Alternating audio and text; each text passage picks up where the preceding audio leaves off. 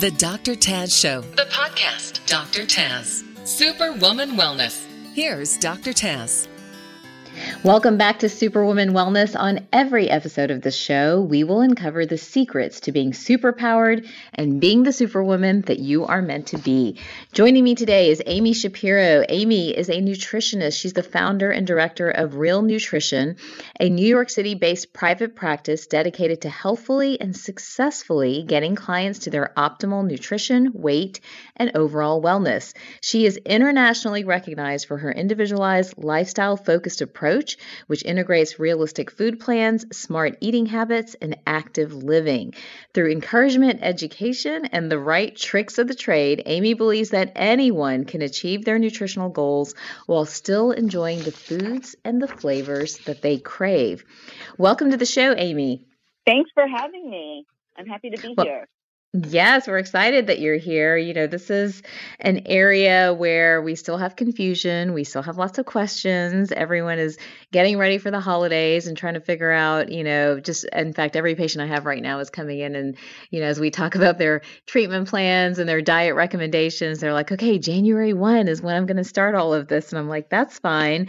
Talk to us a little bit about what the holidays mean for us in terms of food and nutrition and what you see happening, and really, where do we go when we're trying to think about, all right, we've binged a little bit on the holidays. Where do we head next when we start the new year?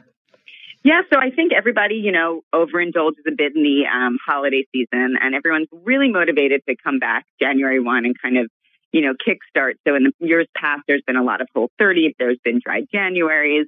So there's a lot of trends and motivation, behind that. And my strategy with my clients is really, let's focus on a few things that we know we can really succeed at and succeed at well without having to put in too much effort, so we feel motivated by those changes and continue them, as well as to make additional choices to benefit our health. So I would say it's great to come in strong, but also to make sure that we have some very focused, achievable goals so we can, maintain that throughout February. So are there some just general things before we dive into, in fact, just yesterday I was looking up for a patient, the grams of carbs and sugar in wine and beer and different alcoholic drinks. Are there just some general recommendations that you could throw out there as we go into this next week where many people will be celebrating with their families and they will also be indulging a little bit or may even be on vacation? What are some general rules that you advise folks to follow? In terms of alcohol? In terms of just food and alcohol in general. Oh, yeah, for sure. So what I always say is, regardless of where you're going, being prepared is half the battle. So if you have parties to go to, you don't want to show up hungry. Or if you, are going to go out, drinking, you don't want to show up dehydrated. So it's always know what's ahead of you and then plan for that. So when it's parties or there's going to be food around, if you make sure that one of my big rules is you always want to nail breakfast or your first meal of the day, because that's always very much so in your control for the most part. So once breakfast is, a meal that you can completely manage and eat in a very healthy manner, the rest of the day can kind of get shaky, right? You might be out on the pool if you're on vacation, or you might be going and having an office lunch or a dinner party. So morning must be, completely nailed. So that's one of my big rules. My other rule is do not show up hungry. If you're going to a party, do not save your calories for that one big event. Don't save your calories for that big gluttonous dinner. Don't show up hungry. If you show up hungry, you are going to eat way more than you planned on. You're going to feel bloated, you're going to feel full, and you're going to feel unmotivated. And then in terms of alcohol, my rule is really, keep your drinks clean. So in terms of the carbohydrates, they're not so high in alcohol because a lot of the sugar's been fermented out in the creating the alcohol content. But the calories add up. And anybody who's of drinking age can pretty much drink a decent amount of wine without falling over, or at least a lot of my clients can. Right. So I always say, right? So I always say, wine is okay, but if you're going to be drinking more than one or two cocktails, I always really try and encourage my clients to go more for liquor, like a tequila or a vodka, and then to mix it with something like club soda that doesn't have any sugar in it, and then to add some lemon or lime to give it a little bit more of a palatable taste, because it's lower in carbs. There actually aren't any carbs, lower in sugar, a little bit more potent, and you can dilute it. Wow. So vodka, club soda, no wine, no beer. Is that kind of the rule there? Yeah. And don't forget about tequila. Big fan of tequila. tequila, and tequila also. Tell me why you're a fan of tequila. I've got to ask. It's the holidays, guys. I've got to ask these questions. Yeah, of course. It's fun to know what alcohol you can drink, right? It's always fun to know what you can eat instead of can't eat. Right. So tequila is great. It's pretty clean. It's from the agave plant. So it's just, and it's also the only alcohol that is actually a stimulant instead of a depressant. So when you're going out, if you need a little kick in your step, or if you know you have a long night ahead of you, it just is more of an upper as opposed to a downer. So wow, and I didn't know that about alcohol or about tequila. Only tequila, yeah. But when you add with fresh lime and a little bit of club soda, it's kind of, I'm not going to say it's exactly, it's kind of that margarita without all the added sugar. So what we want to do is make sure our mixers have no sugar, because that leads to the hangover and also leads to these excess calories we just certainly don't need this time of year. Huh. So interesting. So I hope everybody caught all of that. So some general rules for holiday parties and having fun over the next few weeks and celebrating with your family and friends is to definitely eat breakfast. Don't show up hungry. You will overeat if you show up hungry. Choose your calories wisely when you are indulging. Maybe pick one or two things that you want to indulge in, but you can't have it all. And then when it comes to alcohol, so tequila and vodka with club soda and maybe lime might be your best bet over wine and beer. So just some quick little rules to get through the holidays. Now, when we get into the new year and everybody really is ready to reset, recharge, start fresh, what is the best way to approach that? I feel like, I almost feel like we're getting away from that whole New Year's, rush or mentality that, okay, it's a new year, I've got to do all this stuff. But how do we go into the new year in a healthy way where we can have lasting change in habits and lasting results? So this is what I kind of touched on in the beginning a little. I always say, pick a few goals that you can do daily. So some things that I might recommend would be to make sure you're meeting your water goals, right? It's really, everybody says like, oh, well, I don't like water. I just want to drink my coffee, or I want to drink, soda or whatever it is. But if we're making sure that we're drinking our water goals and we're motivated in January to make these changes, water really does help. It helps to improve our metabolism. It helps for weight loss. It helps to decrease bloating. It improves our energy. So that's a really good goal. And you can go ahead and buy yourself a really nice fancy water bottle or something that makes you feel empowered about drinking water. But I always say that's a great goal that most people will overlook and just say, like, I'm going to drink celery juice or I'm going to have a smoothie every morning. Let's keep it easy. Let's drink water, right? So I always say that's something that we can easily do. Another easy thing that we can implement is fill half your plate with vegetables at every meal, right? It seems so simple, but really, if we're going to fill half our plate with vegetables, we're going to have less room for the more calorically dense foods. And it's a good practice to put into place. That it's more of a lifestyle focused practice instead of a weight loss or, super, super diet focused kind of mentality. And then I always say something that's a little bit more challenging might be, like cut out the white foods. And that doesn't include cauliflower. But, cut out the white foods that might be around the office that are available, those bagels that are in conference rooms, or a bite or two of your kids' French fries, or, the white bun on a hamburger, all these little things that present themselves often that don't really make up the nutritional part of our plate. So those would be like 3 quote unquote easy changes that aren't too restrictive and that you can apply anywhere. So that's easy to follow. So drink your water, fill half your plate full of vegetables, and then cut out the white foods. So staying kind of within those 3 rules can help you really jumpstart and refresh going into the new year. Which did I get it right? Yeah, and without too much restriction. It's really if you fill half your plate with vegetables, it doesn't mean you can't have carbs or protein. It's just there's less room for them, which makes you instantly portion control. Wonderful. And make sure you're eating all those antioxidants that you want. Yeah, so those are relatively easy rules to follow. Now, what do you think about things like detoxing in the new year? Doing intermittent fasting. Some of these plans and diets that are out there now. Let's start with detox. Tell us what you think about doing detoxes, like doing a 7-day detox, a 10-day detox, a reset. Kind of, what do you think of some of those plans? Yeah, so I think that they're motivating, and I think that that's part of it. If people are motivated by something to improve their health, then I really can't frown upon it. But I do think that some of these programs are a little bit, not only intense and restrictive, but sometimes they do things that we don't think they're going to do, like increase our blood sugar levels because we're just drinking juice all day, or slow down our metabolism because our calorie intake is only 500 calories and really we need 1,200 to 1,500 calories. So sometimes they can be very motivating, but sometimes they can be more of a detriment than a health benefit. So in terms of detox, our body really is built to detoxify itself, right? That's what our kidneys and our liver are for. Right.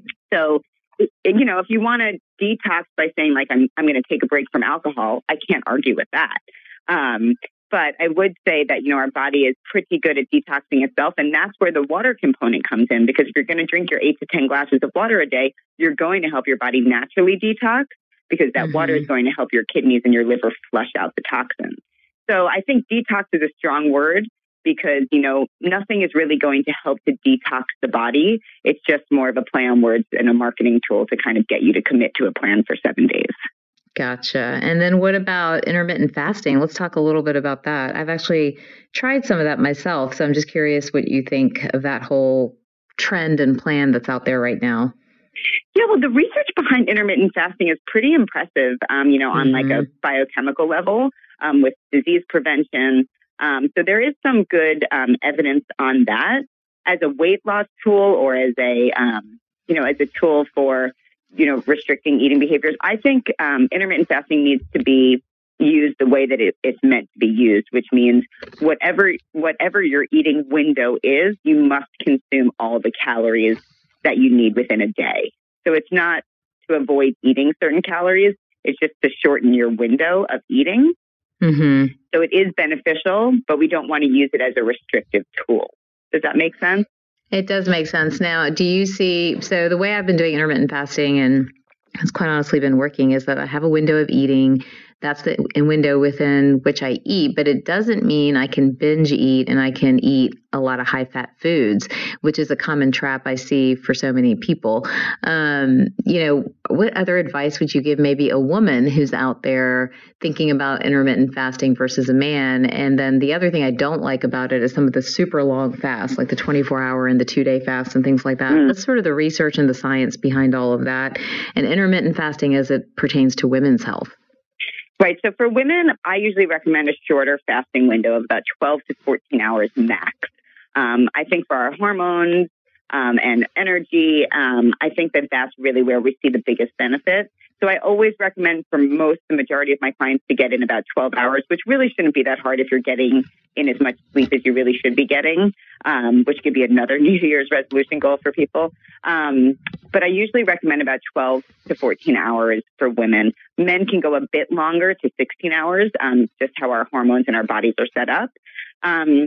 But it is important to use your eating window to not just restrict food and yes, to eat food, but it is to make sure you get all your nourishment in that window. So there really isn't too much time for French fries and cheeseburgers if you want to make sure you're getting in your antioxidants, your fiber, from plants and seeds and nuts and grains as well.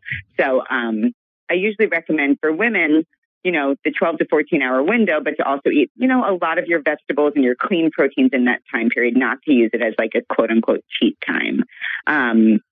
For the longer fast, that is not something that I'm really very professionally educated on, because I certainly don't recommend anyone doing a 24-hour fast or a 2-day fast without medical consultation or under the watch of, a program. And it's not something I use with my clients. Gotcha. Okay. And then when it comes to, let's talk about keto. Let's tackle one more, because I know these are probably the bigger trends that are out there right now.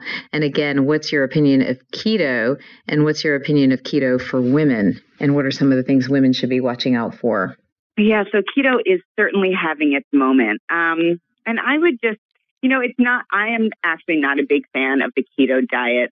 In my clinical training, we really use keto for individuals who have Parkinson's and epilepsy. So that's really how I end up thinking about it. The high fat in that type of diet really does help with the nerves and coating the nerves. But for weight loss or, wellness, it's not really my first go-to choice. I think the tricky thing about keto is that, it's like 80 to 85% fat. And when we have that much fat, and so few carbs, about 5% of your diet coming from carbs, there's really no window to get in all of those antioxidants that we benefit from plants, which are carbs. So I do find it to be pretty restrictive. And I don't although you may lose weight in the beginning because you are pretty much eliminating carbs, it is very calorically dense. And if you are living, a very modern day lifestyle of driving places or sitting behind a desk for 12 hours, you're not really burning up all those calories. So it can backfire on you in the end. And then I always say, are you going to be doing this for the rest of your life?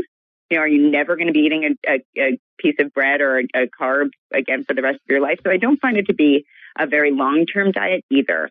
So I hope that makes sense in what I'm saying. It's not my number one. My biggest concern is that there's just not enough plant foods that are allowed in the diet from my perspective, especially for women. And I don't think we burn the calories as much as we think we do for that high caloric density that we take in. Gotcha. And then, just in dealing with so many different clients in your private practice and then looking at these trends, and we're all trying to think forward to the new year and maybe starting fresh or whatever we have in our minds, what has generally worked best across the majority of the population? Now, I know every person's an individual, everyone's unique, and especially as women, I always say weight is complex. It's, the sum of our gut health, our hormones, and so much more. But what have you seen, sort of generally work best? And what are some of the biggest obstacles that you've seen patients have when they still feel like they're doing, this is something I hear all the time, like I'm doing everything, I'm working out like a maniac, I'm, trying to eat organic, I'm trying to really watch all my carbohydrates, but the weight's still not budging. What have you noticed that some of those pitfalls are for those particular clients? I guess I asked you 3 questions. What have you seen works best overall and generally speaking? What are some of the roadblocks for women in particular when it comes to thinking about their weight and food? And, when someone is telling you, I've done everything, I'm exercising a lot, I'm eating everything I'm supposed to do, I'm following all of this stuff, what is the reason that they're not seeing results, at least in your experience? Right. So I would say what I see that works best is really going back to, very basic way of thinking and what Michael Pollan says, right? Like eat food, mostly plants, not too much, right? So I think what I end up talking about a lot is portion control. Because everybody, we have all these mixed messages if we should eat protein because it's lowest in calories and on the paleo diet and all of these things. So our portions are a little bit out of control, even if we're eating healthy foods. So what works the most is my simple rule of fill half your plate with vegetables, another quarter of your plate, the other half, the quarter of your plate with a clean protein, and then the other quarter, a little bit of room for fat, and a quarter cup of grains at every meal, or carbohydrates like a sweet potato or squash or something like that. So it's really, filling your plate the right way with mostly plants and then using your meat as a side dish and having healthy fats in there. So that's what I find works. And I think it comes down to the fact that we're eating enough fiber, we're filling up on lower calorie foods, and then we're having the satisfaction and satiation from the protein and the carbohydrates, but in the proper portions. So that's where I see we have the most success, where people really think about what's going on their plate, how much they're eating at one time, and kind of moving on. 3 meals a day, 1 snack if needed, and done. Everybody really likes to overeat. People are scared to feel hungry. Food is everywhere. Sometimes now in clothing stores, there's food at checkout, which is weird because it's not a food store. It's a clothing store. Right. So, we're bombarded with food all the time. And so there's always an opportunity for us to eat. So I think it's going back to that, older mentality of eat your meal, fill your 80% full, move on. You can always eat again later. So feel 80. So that's a big one. That's a big one, I think, that people get. I think we've lost our hunger cues, quite honestly. And I think that's where fasting and some of these other things are helpful, because I think we've completely lost what it feels like to be full and also to be hungry, and I see that as being one of the biggest blocks. So the folks that are afraid of being hungry are often eating until they're 100% or 110% full. The folks that are, not hungry are just not eating. And so they're doing different metabolic damage. Help us with that. So how do we gauge that 80% full? Is there a way to stop ourselves in the middle of that? It's kind of hard to get people there because everyone's used to feeling that like they're done eating when they feel full. And we kind of need to beat that feeling. So what I always say is I tell my clients to kind of stop when they feel like they can eat 3 or 4 more bites, or simply leave over a quarter of what's on your plate. right? So it's kind of, if you're eating out, even if you're getting one of those big salads from, those salads places, leave over a quarter to a third of your meal. And that's kind of an easy way for you to be like, okay, I feel like I can eat that, but my stomach's not really still growling. So I'm not going to faint if I don't finish this, and I can eat again in 3 hours, right? So it's almost retraining your brain, which is the hard part, because when people don't feel full, they think they feel hungry. Yeah. What is that panic about that's like slightly emotional? Is that emotional, or is that cultural training that we're trained to feel 100% full? And it takes a lot of work to come out of that, to realize it's okay to be just a tiny bit hungry still at the end of a meal. I think it's both. I really think some cultures, right? I know my grandma never wanted me to be hungry, and she was always giving me, something to eat or a super big meal or something. But I do think a lot of it is emotional, like you want to feel that comfort of feeling full, or when you feel full, sometimes it relaxes your brain. Think about after big meals, like that's not when you're your most productive. You kind of want to sit on the couch and relax or take a nap.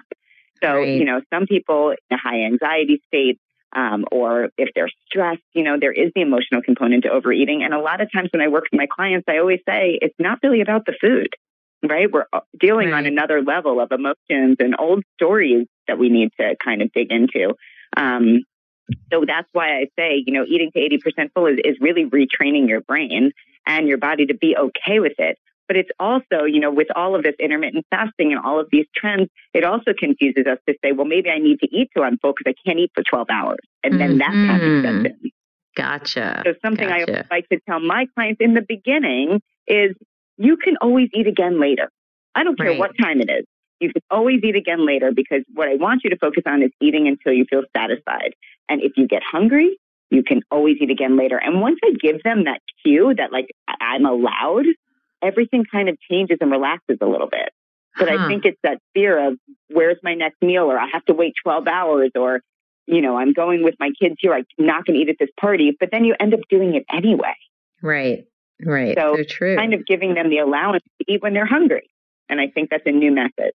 I like that. And we are a society in a world of food abundance. I mean, it's everywhere. Like you said, it's within our reach. It's within our fingertips. And we're not in famine mode by any means. I mean, I know I have friends that do mission work in Haiti, and they're saying, they were talking about how when those guys get food, they store up because they don't know when they're going to eat next. They may get a meal in a day. They may not get a meal in a day. So they're okay with overeating. But for the rest of us who have food abundance, it almost works against us to constantly try to get full. And last question, and this might be tougher too, is that feeling of satiety. How do we help our audience who's listening today recognize that in themselves before they've sort of overeaten or eaten too much? How do we help them be aware of it? We've talked so much about in the past with other guests about mindfulness and meditation. Is there a practice? Is there something that we could all put into place at mealtime so that we can recognize that point of satiety? Because I, again, think that is the fundamental problem, that we're eating on the run, we're rushing around, we're not conscious. So we're not even paying attention to our physical cues and to what maybe our body's even trying to tell us or to talk to us. Is there something we can do for superwomen everywhere, supermen everywhere who are running around, who are busy? Is there anything you've seen work to help us recognize that feeling of satiety and to correct ourselves until it becomes a very natural habit to do it, on our own? Yeah, so I think one piece of it is really being present at your meals. And I think that you stated that, we are in a time where we are just always going and moving and doing, especially super women, right? Like we can do everything with one hand. So it is taking time to actually sit down and enjoy your meal. I mean, I understand I have 3 kids and a job, so I'm rarely eating a very peaceful meal, quietly, but taking a minute to actually say, I'm eating now, I'm going to put the phone away, I'm going to put the computer away, and 15 minutes, that's all you're really taking for those meals. So I think that that's important, because really that connection, that, stomach and brain connection, it takes time. And so when you eat really fast, like we're all doing these days, or you're eating in the car while you're driving and doing something else, we're not paying attention. So by the time we feel full, we're overly full. So it's really taking the time, putting your fork down between bites, chewing your food, not swallowing it in big chunks because we got to get it down or we're preoccupied by something else.